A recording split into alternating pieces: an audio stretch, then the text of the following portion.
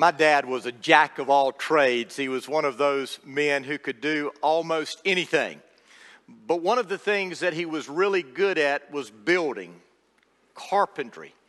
He could build furniture, but he could also build a house. He knew how to frame it in. He could put a roof on. He could drywall it. He could put the floors down. He could plumb it. He could run the electrical. He could pretty much do it all. It never ceased to amaze me as I would drive by places as I grew up, and I would see a vacant lot, and on that vacant lot you would have lumber, and you would have wire, and you would have nails, and you would have all of these things, but by themselves they were nothing sitting on that vacant lot. But as the weeks and the months passed and I would drive by that place, that stuff that was nothing by itself became a beautiful building, a beautiful house. Now, if you have your Bibles this morning, I want you to turn with me to 1 Peter chapter 2, verse 4. We're in a series that we've called Aliens, How to Survive in a Hostile World. Because the Bible teaches that this world is not our home. We're aliens here. We're strangers here. And this world will always be hostile to those of us who believe the gospel, who follow Jesus Christ. So how do we survive in a hostile world? That's what Peter writes about in this letter that we call 1 Peter. And thus far, we've learned two things. We learned, first of all, that we've got to remember who we are. And Peter says that we are chosen by God. We are born into His family, and because of that, we have a priceless inheritance awaiting us. You see, as we live our lives, we don't live looking at our past hurts. We don't even focus on our present joys. We focus on what is ahead because of who we are in Jesus.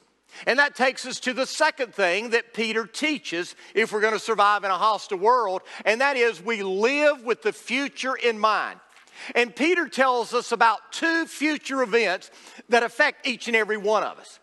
He tells us about the revelation of Jesus Christ when Jesus comes back a second time.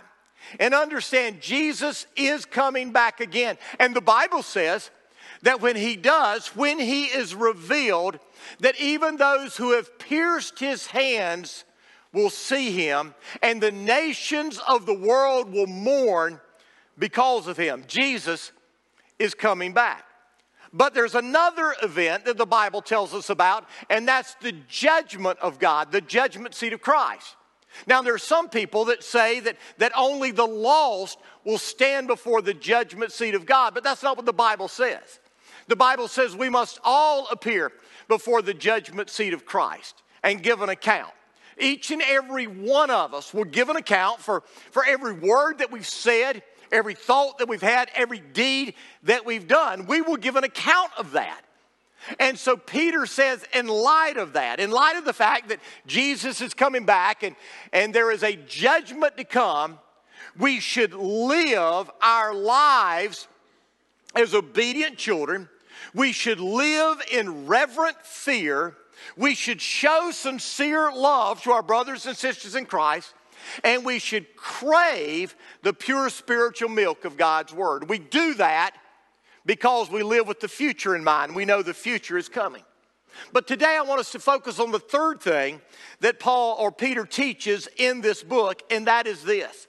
If we want to survive in a hostile world, we must get connected to a spiritual community. You see, God didn't create us to live in isolation. He created us to live in community. And that community is the local church, the body of Christ. God expects each and every one of us who are part of His family, who call ourselves Christians, to be connected to a local community, a local church. Now listen, no church is perfect because we are imperfect people. That's what some people say when they say they don't get involved in church. Well, the church is messed up. Yeah, the church is messed up because you're messed up. And I'm messed up. We're all messed up. We're imperfect people. And there's some people that go from church to church looking for that perfect church. And what they don't realize is that when they get to that church, they've messed it up because they're not perfect. You see, there are no perfect churches, but God tells us, nevertheless, that the church is a work in progress. God is sanctifying. He is building His church, and He expects us to be a part of it. In the book of Hebrews, the author of Hebrews says, do not neglect meeting together with other believers, especially since the day of Christ's return is drawing near. You see, as we get closer and closer to the return of Christ, I'm convinced that the world is going to become more and more hostile to the gospel and those who proclaim the gospel. And the temptations to turn from Christ are going to become more and more intense. So we need the church. We need to gather together. Maybe you've never thought about this, but the letters that we read in the New Testament, the letters that Paul wrote, that Peter wrote, that John wrote, that Jude wrote, that James wrote, those letters, those epistles, those letters were written to churches that would meet together in worship. And as they met together in worship, the letter would be read to them. You see, God expects us to be committed to connecting with other believers. And so if you're here or you're watching online and you're not really connected like you know you need to be, get connected. Make a commitment. Now, if your Bible is open, I want you to follow along as we begin in verse 4 of chapter 2. Listen to what Peter says. He says, you are coming to Christ, who is the living cornerstone of God's temple. He was rejected by people, but He was chosen by God for great honor. And you are living stones that God is building into His spiritual temple. What's more, you are His holy priest. Through the mediation of Jesus Christ, you offer spiritual sacrifices that please God. As the scriptures say, I'm placing a cornerstone in Jerusalem, chosen for great honor, and anyone who trusts in Him will never be disgraced. Yes, you who trust Him recognize the honor God has given Him. But for those who reject Him, the stone that the builders rejected has become the cornerstone. And He is the stone that makes people stumble, the rock that makes them fall. They stumble because they do not obey God's word, and so they meet the fate that was planned for them. But you are not like that. For you are a chosen people. You are a royal priesthood, a holy nation, God's very own possession. As a result, you can show others the goodness of God, for He called you out of the darkness into His wonderful light. Once you had no identity as a people, now you are God's people. Once you received no mercy, now you have received mercy. Dear friends, I warn you as temporary residents and foreigners, aliens, to keep away from worldly desires that wage war against your very souls. Be careful to live properly among your unbelieving neighbors.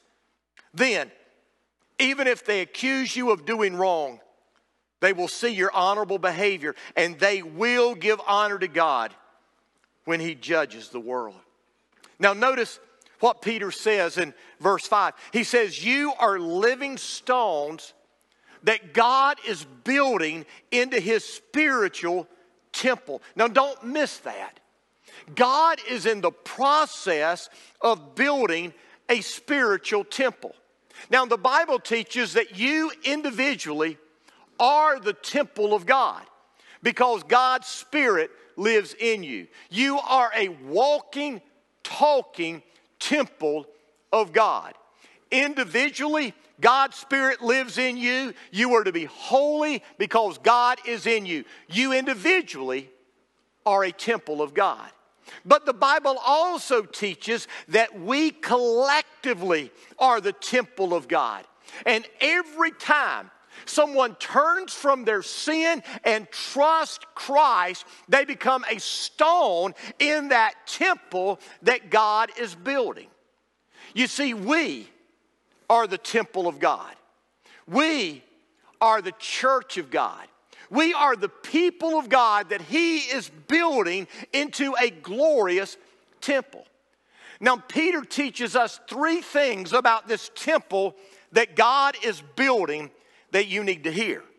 And if you ever leave Northside and you are looking for another church, you need to make sure that that church recognizes these three things, because if they don't, then they are not seeking to be the temple that God has called them to be.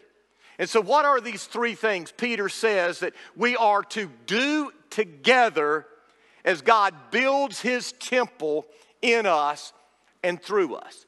Here's the first thing. Jesus is the cornerstone of the temple. If we're going to build a temple that is honoring and pleasing to God, Jesus is the cornerstone. Well, look what it says in verse 4. Peter begins by saying, you are coming to Christ, who is the living cornerstone of God's temple. Now, historically, the cornerstone was the most important part of any building. The total weight of a structure rested on that particular stone. If the stone was removed, the whole building could collapse. So it was the cornerstone that brought stability to the structure. But the cornerstone not only brought stability to the structure, the cornerstone was key to keeping the walls straight. You see, the builders would take sidings along the edges of the building. If the cornerstone was set properly, then the stonemasons, the builders, could be assured that all the other corners of the building would be at the angles they needed to be. And because of that, the cornerstone became a symbol for all of the things, or the thing that holds life together. And so throughout the Old Testament, the people of God were looking for this thing, this one who would come, who would be able to bring stability to life, hold life together, and make everything right, everything straight. The prophet Isaiah said it this way. He said, this is what the sovereign Lord says. Look, I am placing a foundation stone in Jerusalem, a firm and tested stone. It is a precious cornerstone that is safe to build on. Whoever believes need never be shaken. Isaiah said, there is coming a stone, a cornerstone, that you will be able to build your life on. And when you do, if you build your life on that cornerstone, your life will never be shaken. The prophet Zechariah gave us a little more information about who this cornerstone would be. He said, from Judah will come the cornerstone. He made it clear that this cornerstone that was coming, that would bring stability to life and to the world, would come from Judah. The psalmist even prophesied to us that this cornerstone that was coming would be rejected by many. David said, the stone that the builders rejected has become the cornerstone. And we know that happened with Jesus. When Jesus was here walking on the earth, He was rejected by many to the point that He was nailed to the cross. Throughout human history, Jesus has been rejected by the masses. In our day, the majority of people reject Jesus. And listen, until Jesus comes back, the majority of the people in the world will reject Jesus. But nevertheless, He is the living stone, the cornerstone that defeated sin and death so that you and I can become living stones in God's temple. Now today, the cornerstone is more symbolic, a formality, than it is needed.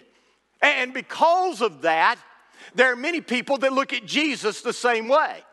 They say, well, Jesus is no longer a necessity. He's no longer the foundation. He's no longer the cornerstone. We can take Him or leave him. But I want you to know that's a lie from the enemy. Jesus is still the foundation. He's the cornerstone for our lives as believers, and he's the cornerstone for our church. You see, the church is not built on moral issues, though the church should be striving to show the world a morally pure church.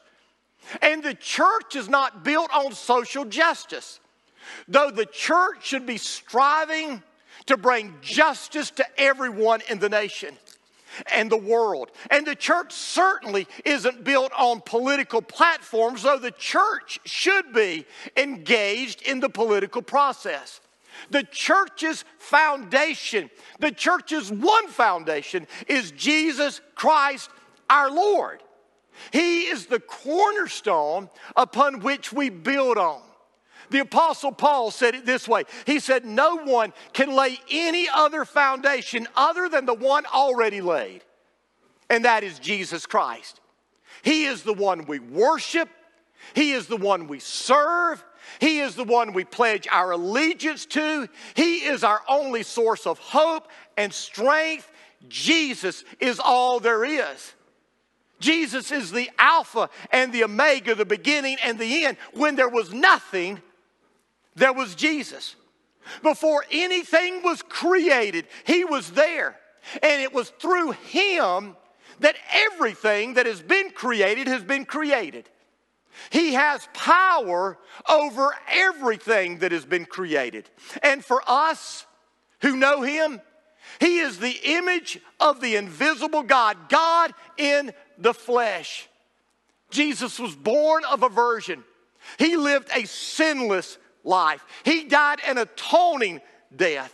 But understand, sin could not defeat him. The grave could not hold him. He overcame both by being resurrected from the dead. He ascended up into heaven, and today he is making intercession for each and every one of us before the throne of the Father. But one day, he is coming back for us. And when he does, he will rule and reign on his throne forever. You see, Jesus is the one we worship. He is the one we serve. He is our only source of hope and our only source of strength. He is the way, the truth, and the life. No one can come into the Father except through him. There's no other name under heaven given to man whereby we can be saved. Jesus is not one of many. He is not the best of a few. He is the only one that we worship. That is why we will never, ever bow our knee to moral relativism. That is why we will never give in to pluralistic theism. We have one Lord, we have one King, and his name is Jesus. Peter reminds us that the stone that was rejected by man was chosen by God. It doesn't matter who rejects Jesus. He has been chosen by God. And those who reject him, he becomes a stumbling stone that results in their judgment, which has already been set. But for those who place their trust in him, he grants forgiveness and mercy and grace. Listen to me. Jesus isn't the main thing. Jesus is the only thing. And everything we do flows from Jesus and out of a relationship to Jesus. If you ever go to a church where Jesus is not the main thing, run. Get out of there. Jesus is the cornerstone upon which the temple is built. But the second thing that Peter teaches us is that we are to function as priests in that temple. Peter says Jesus is a living stone, but then he says that we are living stones that God is building into his temple. You see, God is in the middle of this construction project. He is building his church, and every time someone places their trust in Jesus, they become a living stone connected to the cornerstone that is part of the temple that God is building. And the Bible teaches that you are a vital part of that temple. You. Now, some of you may say, I'm not a vital part. Oh, yes, you are. The Bible tells us that if you are a believer in Jesus Christ and you are a part of his church, then he has given you gifts and abilities that are needed as he is building his temple. And if you are disengaged, if you are not involved, if you are not using your gifts and abilities, then one of the stones are missing from the wall. A key ingredient is missing. You're vital. Now, Peter teaches us a variety of things about who we are in this passage here. But the primary thing that he teaches us is what I want us to zero in on. In verse 5, he says we are holy priests. And then in verse 9, he says we are royal priests. You see, God has called you as his child to be a priest in his temple. You were called to be holy, set apart. The priests in the Old Testament were holy. We're not going to deal with that. We talked about that last week. But he says you're also a royal priest. You're a royal priest because you're a part of Jesus' family, and because you're a part of his family, you have royal blood coursing through your veins. You're a holy priest. You're a royal priest. That's why one of our core beliefs is the priesthood of the believer. You see, we don't believe as a church that I'm the priest of this church or the pastors or priest of this church. You are as much a priest if you're a follower of Jesus as I am. I'm not your priest. You're not my priest. You don't need to come to me to offer confession of your sin. You're a priest. You don't need to come to me to go to God. You're a priest. You've been given that right through Jesus, our great high priest. Now, in the Old Testament, a priest had two primary responsibilities. The first one was that they would be God's representative, or they would be man's representative to God. In other words, a priest would go to God on behalf of the people, offering sacrifices to God. And so as a priest, you have a responsibility to go before God on behalf of other people. Now you say, Rocky, what are you talking about? Well, for instance, do you know some people who are far from God that are lost? Then you have a responsibility to take those people before the throne of God, praying that the Holy Spirit will convict them of sin, their need for righteousness, for that they will understand there is a judgment that is to come. You have a responsibility to bring people's needs and hurts and pains before God. You have that right and that responsibility as a priest. You are to make intercession to our Father on behalf of people. You don't need people to do that for you, though we do it for one another, right? We're priests together in the family of God. So a priest is someone who goes to God on behalf of people. But a priest is also someone who represents God before the people. And so a priest is someone who goes out into the world proclaiming and showing who God is. Now, one of the primary things that the priest did on a daily basis is they offered sacrifices. When we think about sacrifice, we think about the sacrifice of atonement that was once a year. But sacrifices were made by the priest every day of the year on a regular basis. And the Bible says here in verse 5 that we are to offer spiritual sacrifices that please God. As priests, you're to offer sacrifices. What in the world does that mean? I mean, do we need to build an altar in our backyard and sacrifice some animals? Is that what this means? No. Fortunately, the New Testament tells us the kind of sacrifices that we're to offer. And so let me give you several. Let me give you 4 that the New Testament teaches. The Bible teaches that as believers, we're first of all to offer ourselves as sacrifices. Paul said that in Romans 12. He said, in view of God's mercy, offer your bodies as a living sacrifice, holy and pleasing to God. That is your spiritual act of worship. You offer yourself to God. Let me ask you, have you done that? Have you offered yourself to God? And when you offer yourself to God, you're not holding anything back. You can't partially get on the altar. You've got to give yourself. So what you're saying is, God, where do you want me to go? God, what do you want me to do? God, what that I have do you need? Everything that is us, we give to God and ask Him, use it for your glory, use it for your honor. We offer ourselves as sacrifices. Another sacrifice the Bible teaches is pleasing to God is praise.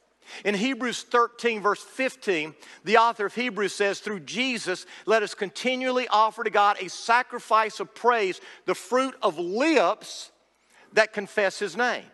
And so a sacrifice of praise comes out of our lips as we confess and praise the name of Jesus. That's why, listen to me, when we come into corporate worship, we don't come to watch people perform.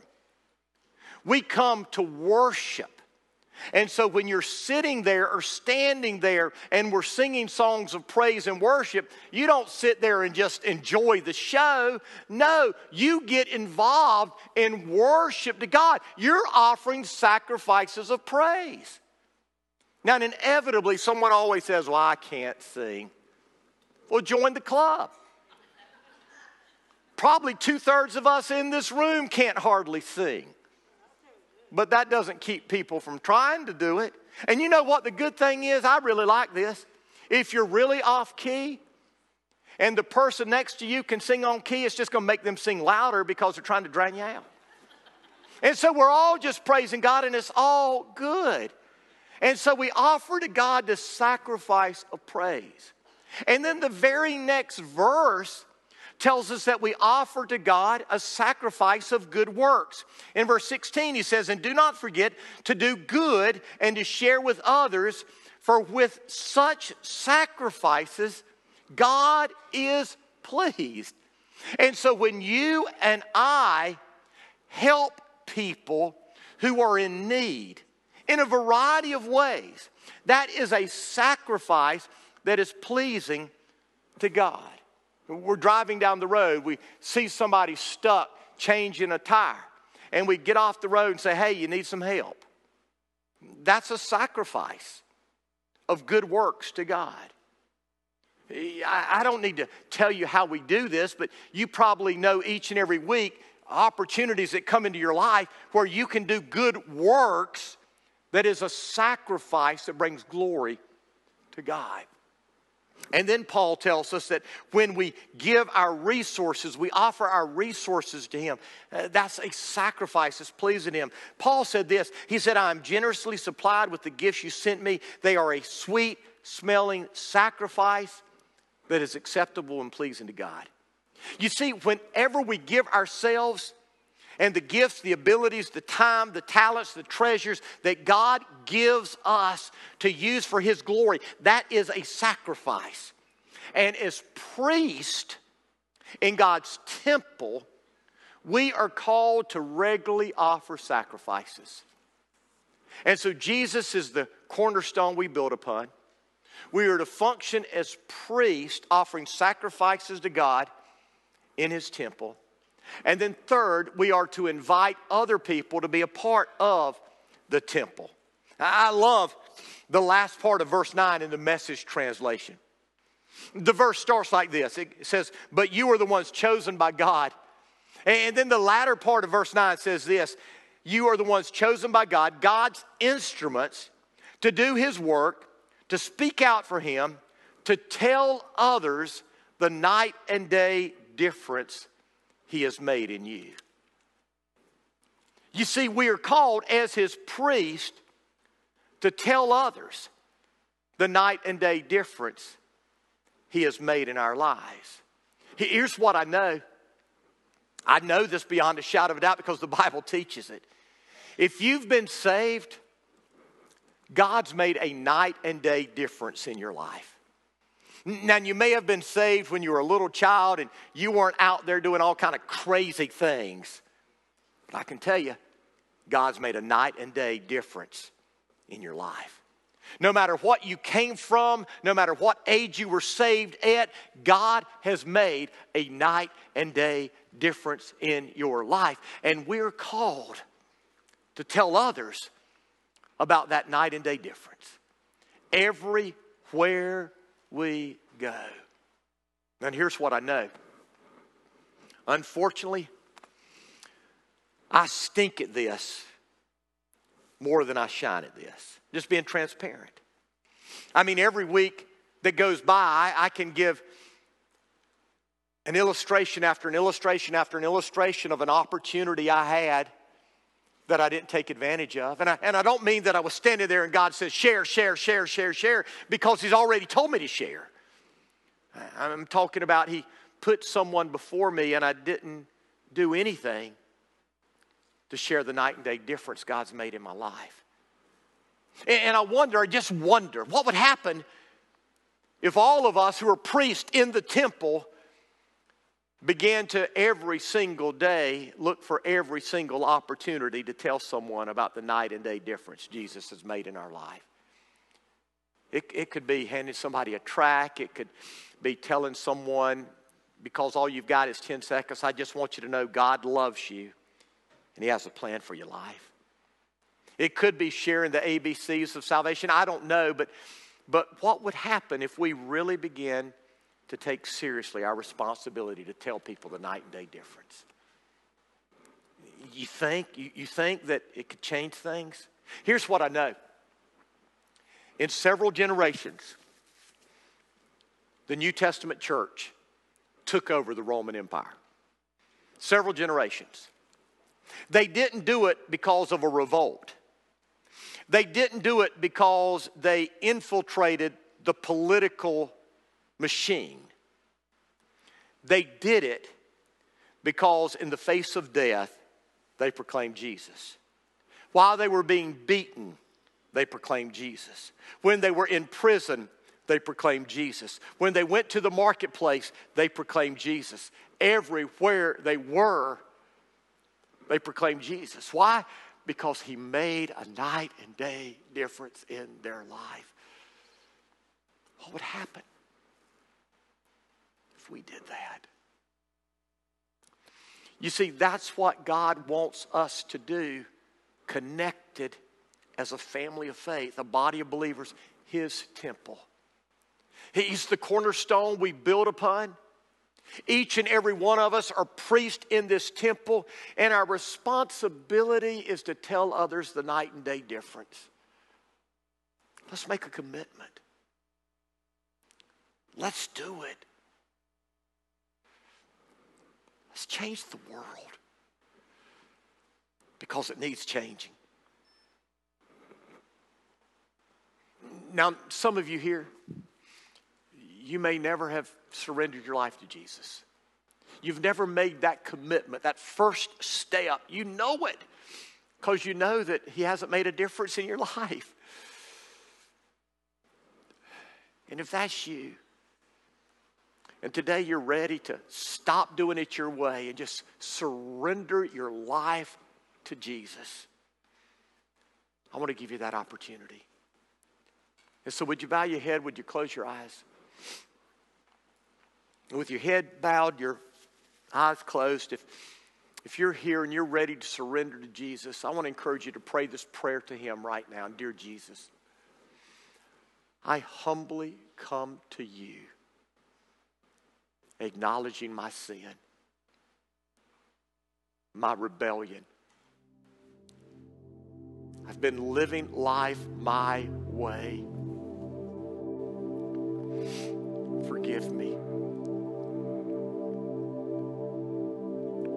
I don't want to live this way anymore. Jesus, I'm turning from sin. I'm turning from my self-centered living. And I'm placing my trust in you. I believe you died on the cross. I believe you rose from the grave so I could be forgiven. I'm giving everything to you right now. Come into my life. Fill me with your Holy Spirit. Make me brand new. Thank you, Jesus, for hearing my prayer. Thank you for saving me.